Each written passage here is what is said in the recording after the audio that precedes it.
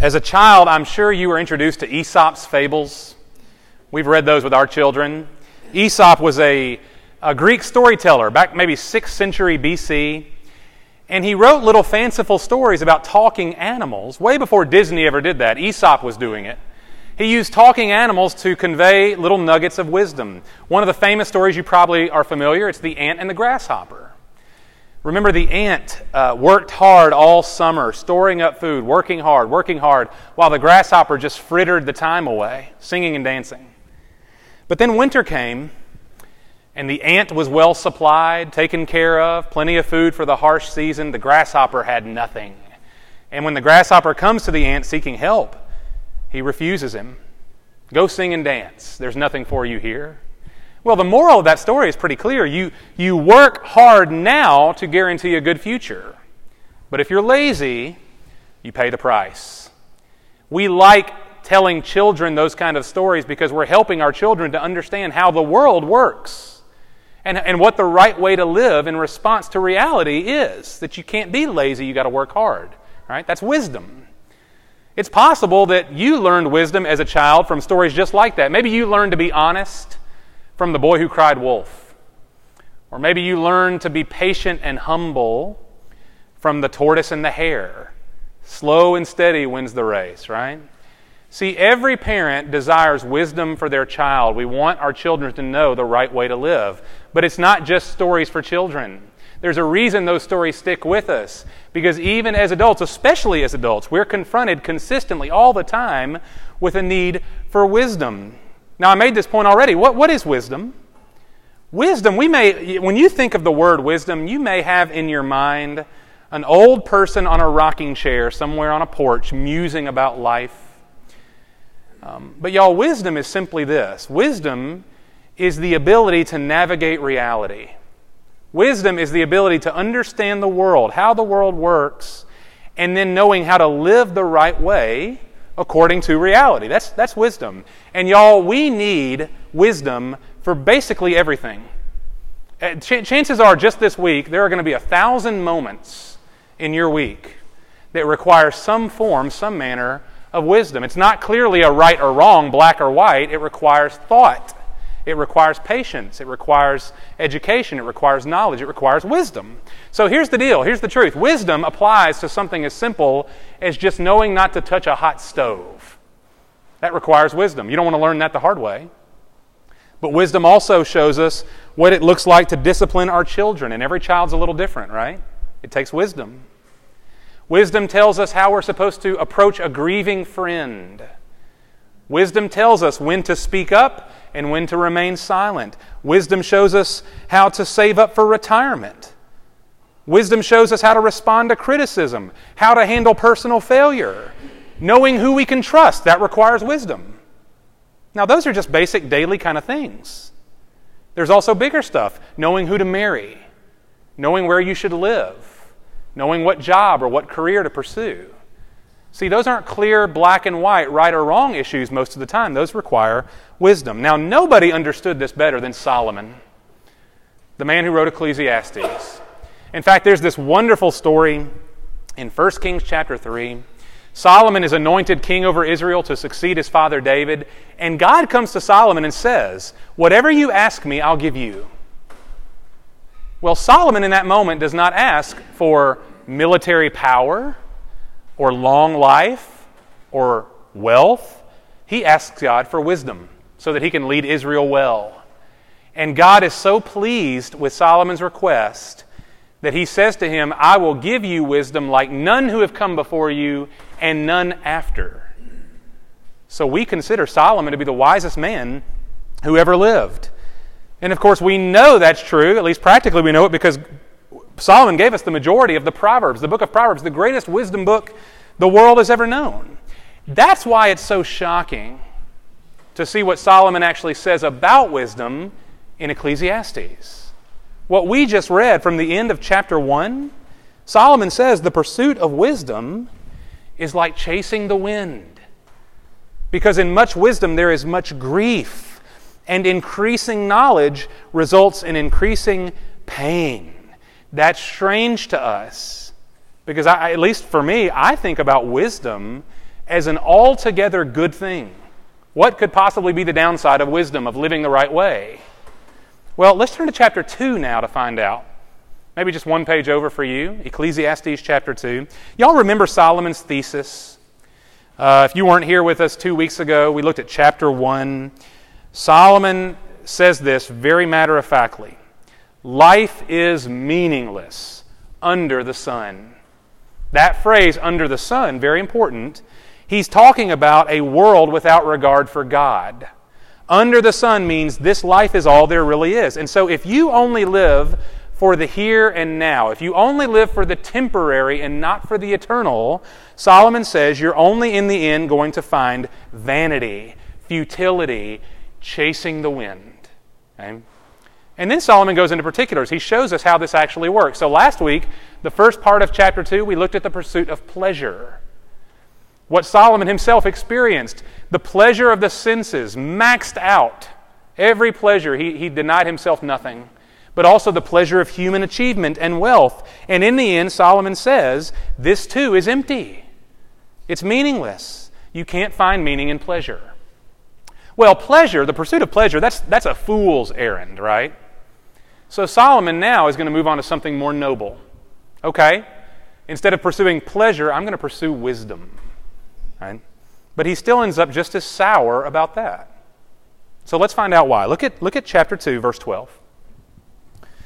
So I turn to consider wisdom, madness and folly.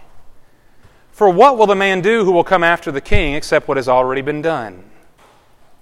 And I saw that wisdom excels folly as light excels darkness. The wise man's eyes are in his head, but the fool walks in darkness. Now, right away, Solomon affirms wisdom is a good thing. He's not down on wisdom. It's good. Wisdom excels folly or foolishness as light excels darkness. Now, you don't have to be a Christian or even a religious person to understand that. This is just how the world works. It's better to save some of your money than it is to waste it impulsively. Everybody knows that. It's better to discipline a child than it is to let them run wild and free and always have their way. It's better to obey the law than it is to break it and suffer the consequences. It's better to deal with people honestly than it is to lie and cheat your way to success, no matter how successful you become.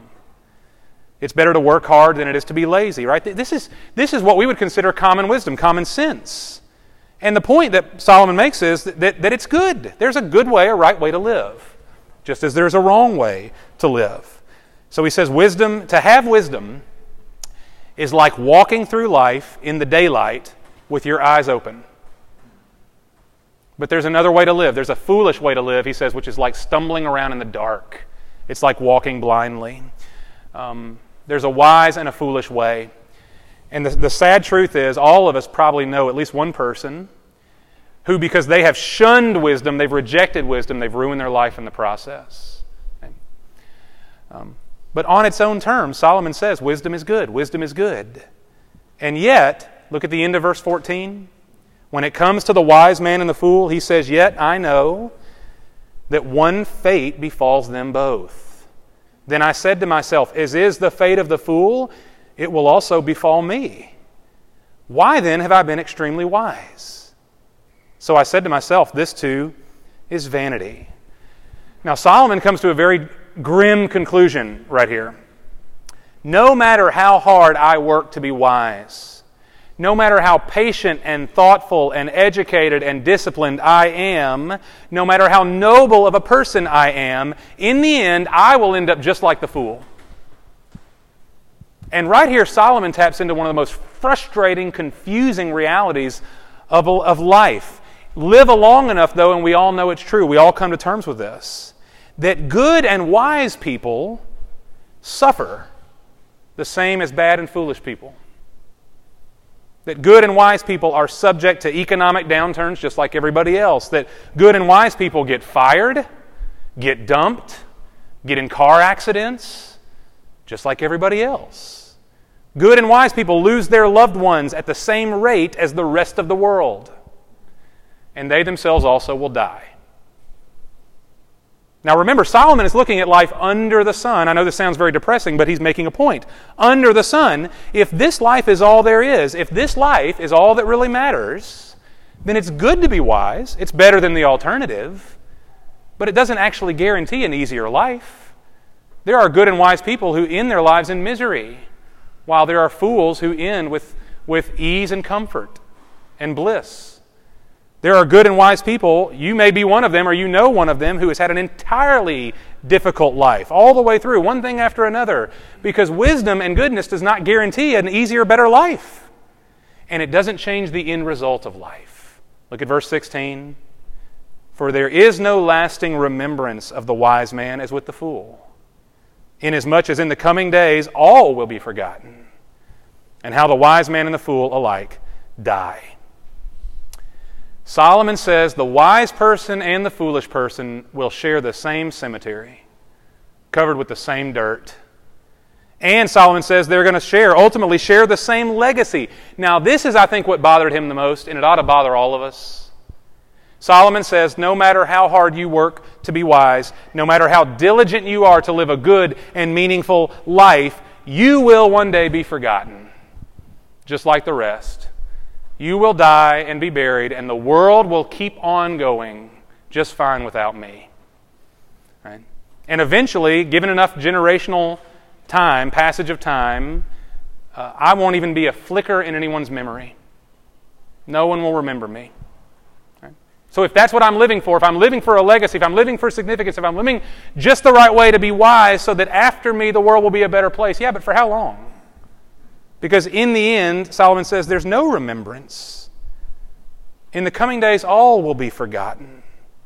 Now, we've already established that wisdom is better than folly. Wisdom is a good thing. But here's Solomon's point. What's it going to matter in the end?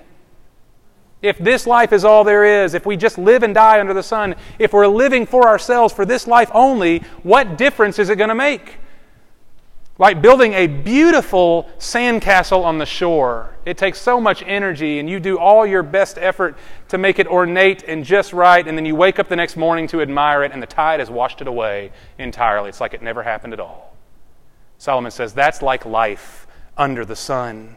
Look at verse 17, his conclusion. So I hated life, for the work which had been done under the sun was grievous to me, because everything is futility and striving after wind. Y'all, it's strange to read words like that in the Bible, isn't it? I hated life. If you had a friend or a family member who was talking like this, you would seek immediate intervention, wouldn't you? But y'all, listen, Solomon has not flown off the handle. Solomon's not on suicide watch. He's simply, soberly showing us what life really is. He's pulling back the curtain to show us the bare bones of reality. Under the sun, this is the outcome. Now, last week, if you were here, even if you weren't, we looked at the first portion of chapter 2, the pursuit of pleasure. And Solomon makes a fascinating point that all of history has shown to be true. The more you pursue pleasure, the emptier you become. It doesn't make any sense, but it's true. The more you chase a feeling, the more you pursue pleasure and delight, the emptier in the end you actually become. It goes into a vacuum that is never full, that's never satisfied. And he says the same principle is true right here. The wiser you become, the harder you work to figure out life and to live the right way, he says, the more frustrated you get. Because we realize no matter how we choose to live, it all goes into the same vacuum. It all ends up the same. Now, what does this have to do with us? It's possible that we read what Solomon is saying here. We're talking about wisdom, and this maybe seems to us to be a very lofty idea, not very practical. We imagine maybe Solomon as an old man rocking in a chair on the porch, musing about life, and he's bitter, because life hasn't turned out the way he hoped, and we just kind of, in one ear, out the other, pay no mind to Solomon. I don't know, he's upset. But no, listen, what Solomon's he's not talking about some lofty idea or something that only comes to us, at the end of life. Solomon's talking about this desire that we all have to simply understand the world. All of us want to know how the world works and figure out how we're meant to live in response to it, right? All of us have the desire to control our own destiny. We want to believe that we, by wisdom, can control our life and our circumstances and make everything line up just right. If you're a fan of the Back to the Future movies, at the end of Back to the Future 3, the worst one, the one where they go to the Old West, at the end of that movie, Doc Brown actually says something really profound, or culturally it's profound. He says to Marty McFly, he says, "Remember, Marty, the future is whatever you make it, so make it a good one." And we all believe that. We at least we like to believe that. I like to think that the future is whatever I make it, and therefore I'm in control. I can make it a good one if I'll simply navigate life the right way. And y'all, the truth is, it doesn't feel this way perhaps, but right now in our present culture, we're more fixated on wisdom than we've ever been.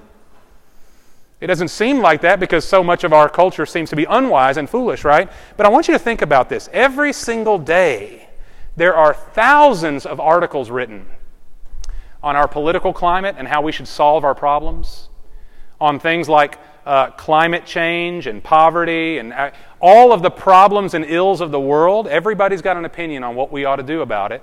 That's collective wisdom, right?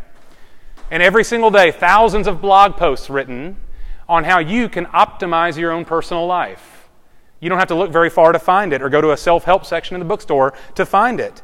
How I need to eat better, how I can raise my children better, how to negotiate a raise, how to sleep better, how to retire earlier, how to live longer, right? We are a people obsessed with figuring out the world and mastering life. We all want to know how to optimize this world and optimize ourselves. We're all seeking the answers to the best possible life, which means we are all constantly searching for wisdom. But hear the sharp edge in Solomon's voice right here. He says, wisdom may improve your life, but it cannot give you life. And that's the whole issue. That's the whole thing that brought him to despair. Wisdom can help you along, perhaps, but it can't give you the one thing you really need. The thing that we truly need, human wisdom cannot provide. No matter how we try to optimize reality. We need wisdom from beyond the sun. We need the wisdom of God. Now, we're in church, and that's what you expected me to say. Of course we need the wisdom of God. But I want to encourage you in this, that the wisdom of God is probably at least a little bit different than what we think it is. Or at least it comes to us in a different way than what we thought.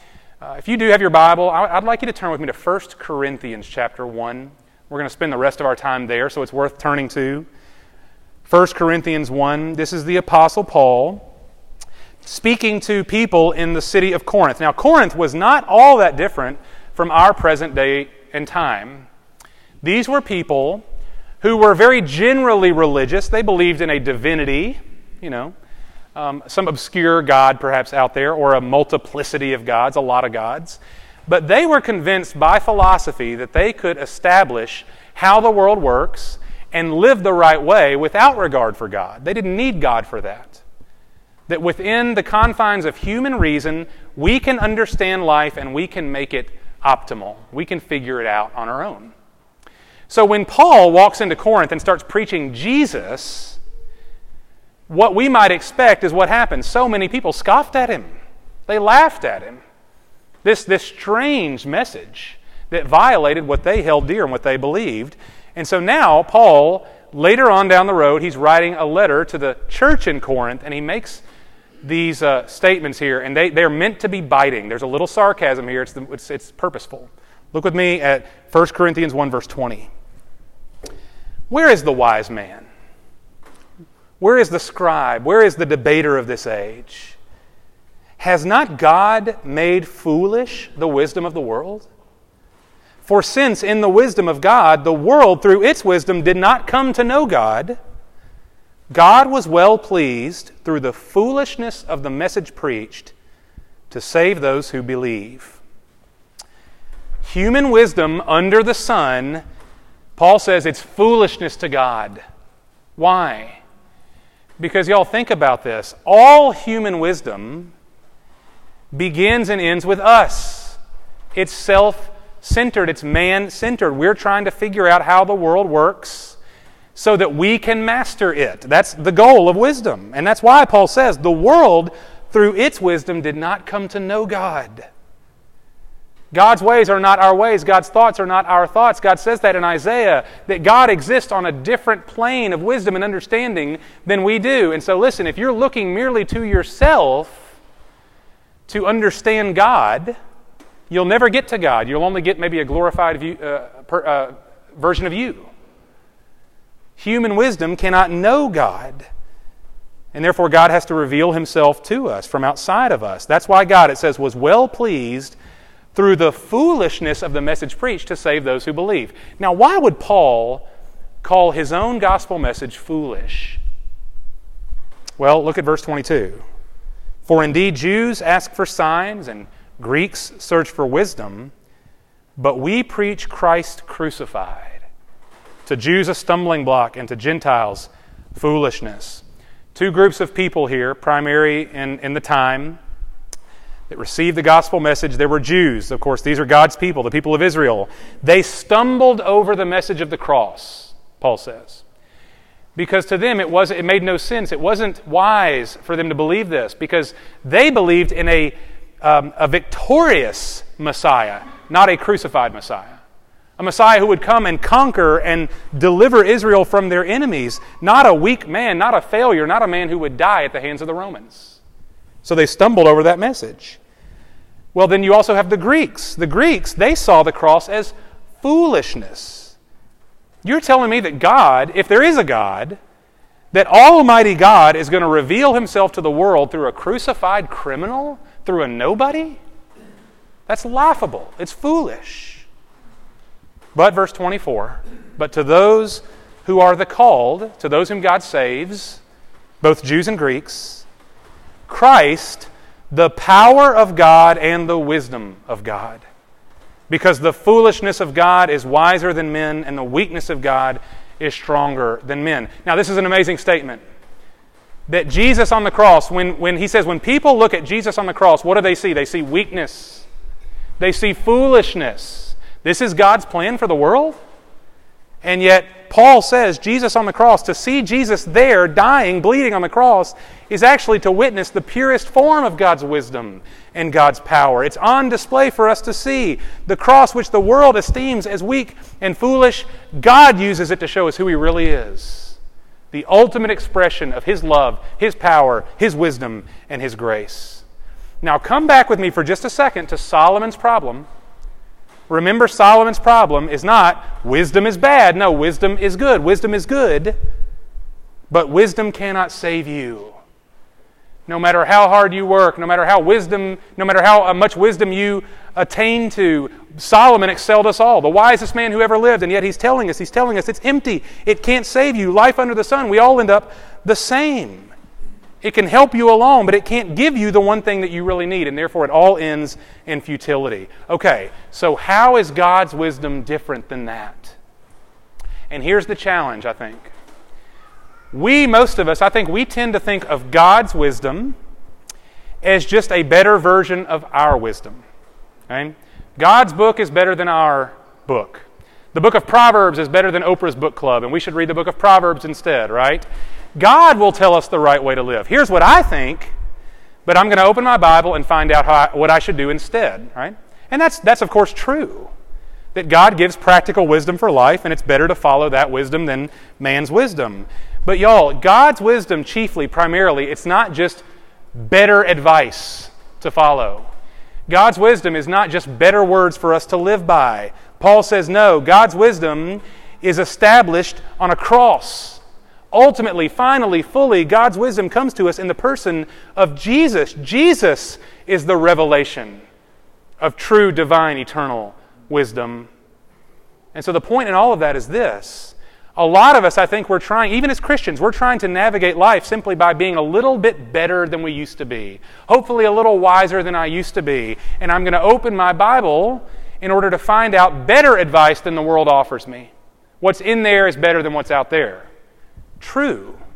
But y'all, the wisdom of God, ultimately, eternally, is not words on a page. The wisdom of God is a person. A person that we can know, that we trust, that we follow. The wisdom of God is fully exemplified in Jesus Christ. That's why the world sees it as foolishness. A man who died on a cross. Why should I follow him? Why should I trust in him? Why should I look to him to figure out this life? Well, look down at verse 30. This is 1 Corinthians 1:30. It's because by God's doing you are in Christ Jesus, who became to us wisdom from God, and righteousness, and sanctification, and redemption. So that just as it is written, let him who boasts, boast in the Lord. In Jesus Christ, we have everything for life and godliness. Everything for this life now and for the life to come. Everything that God requires of us. Righteousness and sanctification and redemption and wisdom. We have it not by our own accruing, not by our own doing and earning and working and striving. We have it by receiving. Jesus Christ is the source, is the creator of all wisdom. And Jesus is the goal of all wisdom. You know, right now, if you're thinking, trying, striving to understand the world and to live the right way in it, that you are ultimately aiming for something that you cannot achieve. Not even Solomon could. But it has been achieved for us. Jesus Christ has become to us the wisdom of God. That's why the Bible says, even back in the Old Testament, the Bible is so clear that the fear of the Lord is the beginning of wisdom. Fear, not afraid, but fear in worship, fear in reverence, fear in awe. That our devotion to God, our singular focus on God is the beginning, the source of all wisdom. And ultimately that wisdom culminates in the man who was nailed to the cross. So y'all, if you're sitting here thinking, what makes me a Christian is that I'm a better, wiser version of what I used to be. I'm a little wiser than I used to be. I'm a little more patient. I'm a little more generous. I'm a little more self-controlled than I used to be. Isn't that great? And it is great. If that's the case, then we praise God for that. But you are not the culmination of your own goodness, of your own effort, of your own discipline, of your own self-control.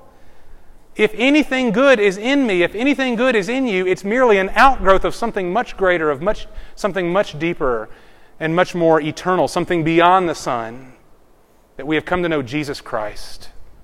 And He has become to us everything we need for life and godliness. You notice what Paul says, that Jesus has become to us wisdom and righteousness and sanctification and redemption, these ultimate things that we cannot achieve on our own.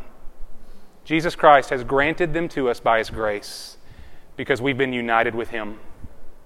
If you have trusted Jesus, then you possess, right where you sit, you possess a wisdom greater than all of the philosophies of the world combined. A wisdom that no man can touch under the sun. Because you are united with the very Savior of the world, who is the personification of wisdom. That's why Paul said in Colossians 2, in Jesus Christ are found all the treasures of wisdom and knowledge. They are now ours because we know Him. Y'all, the key to a wise and meaningful life begins with life itself. If you don't possess life in Jesus Christ, then all of your striving, Solomon says, you're chasing the wind. You'll never catch up to it. You can never harness it. You can never take hold of it. You're spending your life building a beautiful sandcastle that the tide will simply wash away in the end.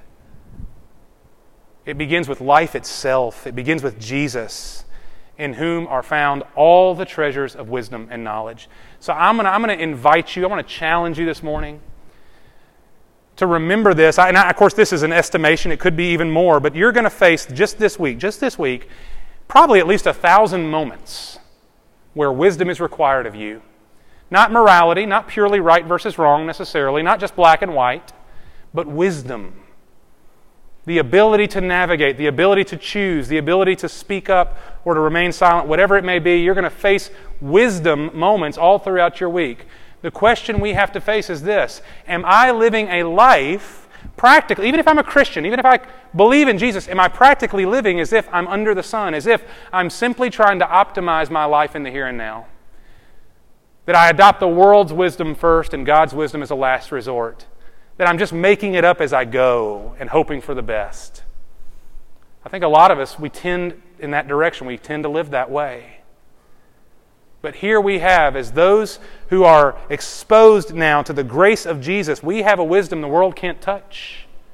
We have all the practical wisdom of God. Open your Bible, it's all over the place. But we have a wisdom that we are given because we are united with God Himself. And therefore, the very Spirit of God guides us in everything. Do you know Jesus like that? Otherwise, we're making it up as we go.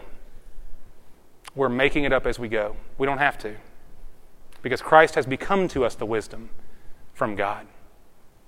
And righteousness, and sanctification, and redemption. So as we praise Him this morning for those truths, would you join me in praying also that conventional wisdom, that temporary wisdom would not be the guiding principle in our life, but that every single thing, even the little bitty things, like knowing not to touch a hot stove, even the little stuff that we don't even think about, we just do it naturally, that all of it, every single part of our life would be shot through with worship and devotion to a Savior who has given us a wisdom beyond the sun, a wisdom that's eternal, life itself.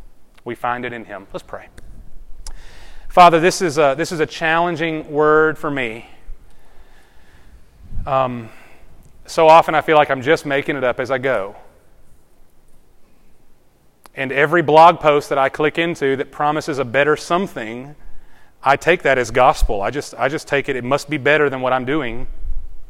That must be the answer to my problem. And Father, this is something I just very rarely pray for. I don't often pray for wisdom. Your wisdom. But Lord, would you direct us to Jesus this morning? Would you point us to Christ? If we've been around church, we probably know that Jesus is our righteousness, our sanctification, our redemption, but He's also become wisdom for us. That our understanding of the world, we see the world now through the lens of Jesus. That our ability to navigate life, to think and act, to speak, to decide, all of that has now been radically changed by Jesus. We live to worship Him in everything. And so, Father, forgive us for making it up as we go. Forgive us for leaning hard on conventional wisdom, perhaps, that may be good. It may be helpful. But we've sought to live life somehow, some way apart from You. We've sought our meaning apart from You. Lord, help us to see that for what it really is this morning. That it may be good enough to get by. It may be good enough to satisfy the status quo and the expectations that people put on us. But Lord, You've got something infinitely better in the person of Your Son, Jesus Christ. True wisdom. Eternal wisdom. The opportunity for us to live a life of constant devotion, dependent on Your Spirit who dwells within us. Lord, I don't pretend that I fully know how to take hold of that right now. I struggle just like I'm sure the rest of us do. So please give us grace. Grace to fix our eyes on Jesus. And Lord, everything we do, that it would be colored with devotion, with prayer, with dependence upon Him, so that we might live wisely as we ought, in a way that truly honors You, in a way that we live so distinctively different as Christians, that it's clear that we're not living under the sun, but beyond it. Not for this life only, but for the life to come. Help us, Father, because we need it. We don't need better advice. We need grace from our Lord. And so we thank You, Lord, that His grace never runs dry. Thank You, Lord, for Your wisdom. Let it be ours too, in Jesus' name. Amen. Amen.